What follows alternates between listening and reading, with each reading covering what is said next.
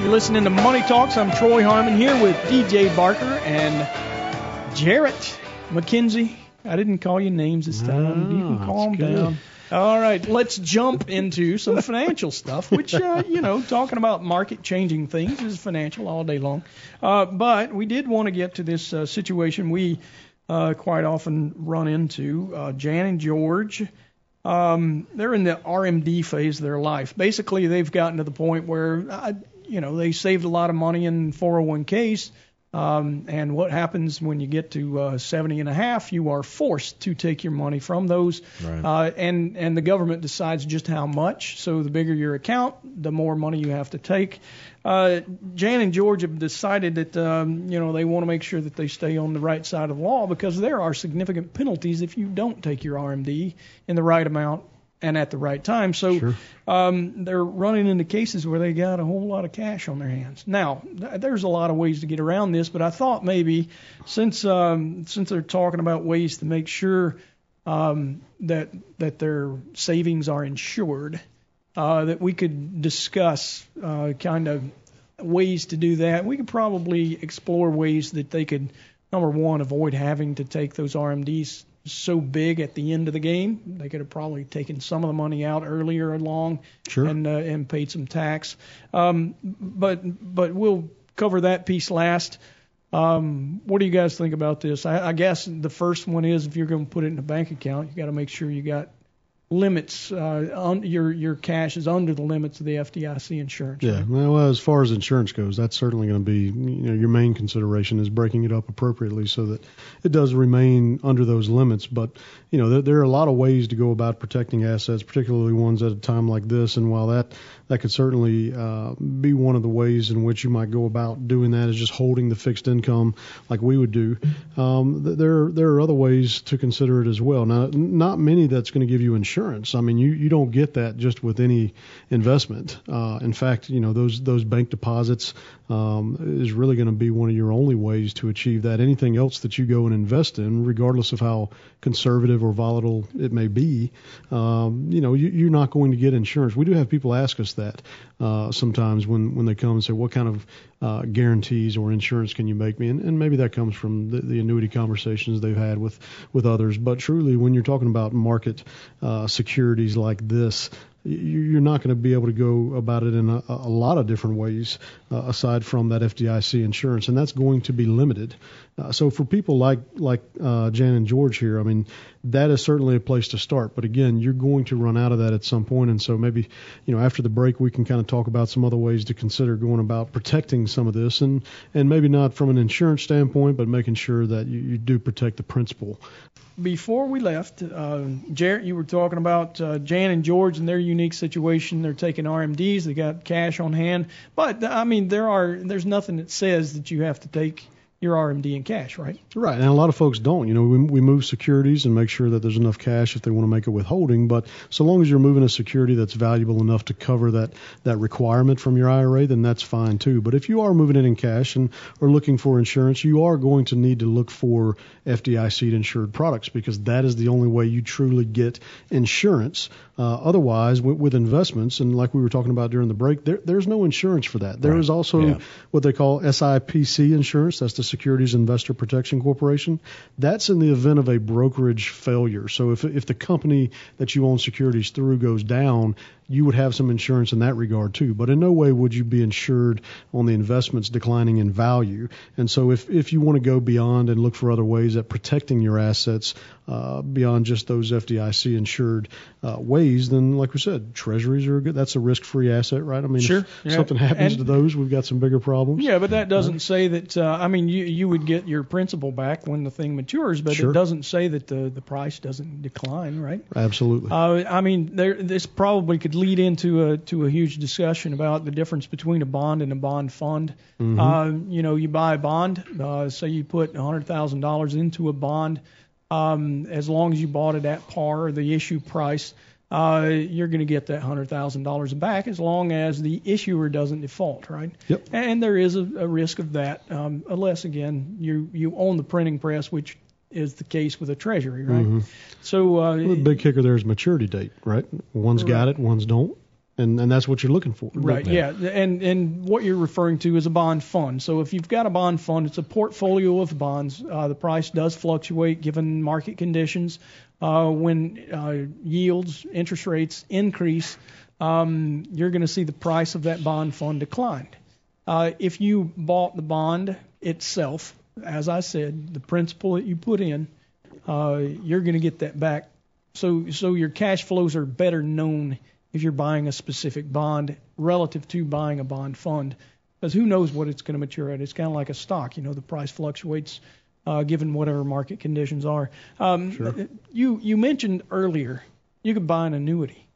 So what is an annuity? It's a contract from an insurance company. The insurance company promises to pay you based on sometimes market conditions as well. Mm-hmm. You can have an indexed annuity that even tracks the stock market, and they'll try to tell you that it's going to give you returns based on the S&P 500. Well, based on and like the S&P 500, there's significantly different things, and right. And they can even tell you that it's guaranteed.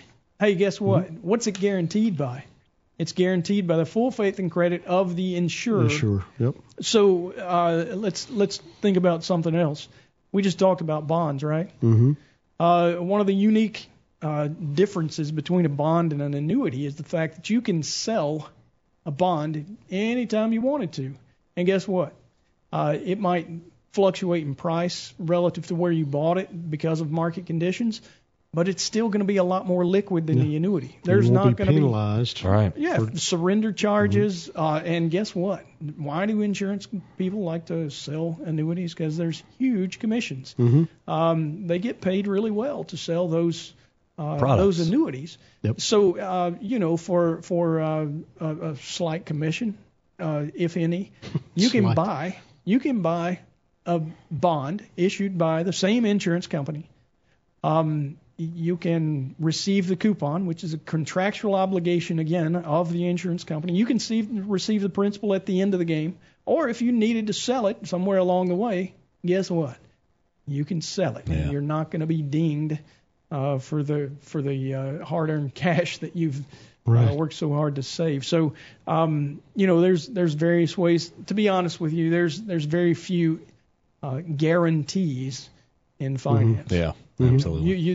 The investor takes on the risks of the investment. So it's good to understand exactly what you're dealing with. But in Jan and George's case, there's lots of ways around worrying about whether or not the cash is covered. Now, we do recommend that you're mindful of FDIC insurance limits. Right. What is it, 250 per person. I remember back before 2008, it was 100,000. Right. So folks started wanting to take some of their money out of the markets and put it in a cash account at a bank, and banks were falling left and right.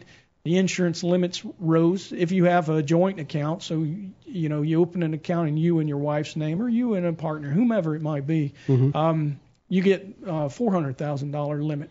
If I'm not 500, 250 per person, yeah. Okay. Per person. So it's 250 per. And see there, I learned something on the show today. Awesome. You definitely want to be conscious of those, because people, even as you accumulate more assets and those accounts become more valuable, and that cash accumulates, maybe you own dividends in those accounts and stuff as well. Yeah. It can easily get above that. So if you're looking for true insurance, you need to be mindful of those limits.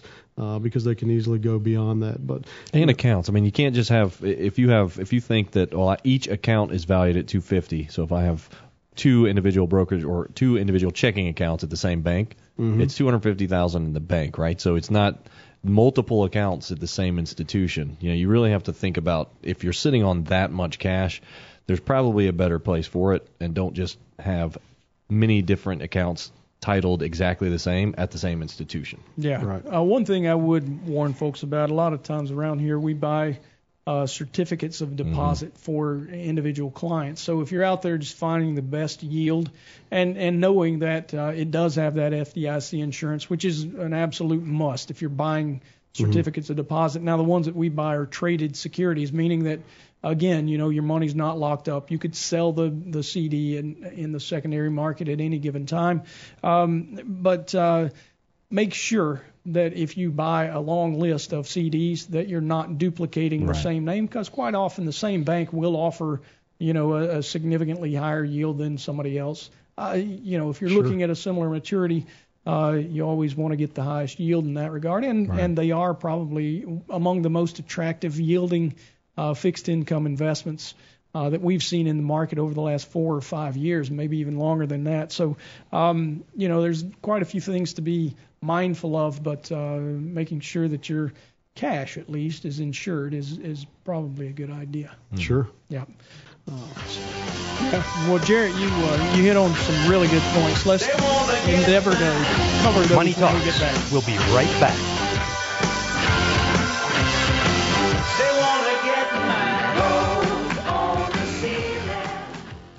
All material presented is compiled from sources believed to be reliable and current, but accuracy cannot be guaranteed. The contents are intended for general information purposes only. Information provided should not be the sole basis in making any decisions and is not intended to replace the advice of a qualified professional, such as a tax consultant, insurance advisor, or attorney. Although this material is designed to provide accurate and authoritative information with respect to the subject matter, it may not apply in all situations. This is not to be construed as an offer to buy or sell any financial instruments. It is not our intention to state, indicate, or imply in any manner that current or past results are indicative of future profitability or expectations. Portfolio holdings discussed are subject to change. There is no guarantee that in the future these securities will be held in Henssler accounts. As with all investments, there are associated inherent risks. Please obtain and review all financial material carefully before investing. Henssler is not licensed to offer or sell insurance products. This overview is not to be construed as an offer to purchase any insurance products.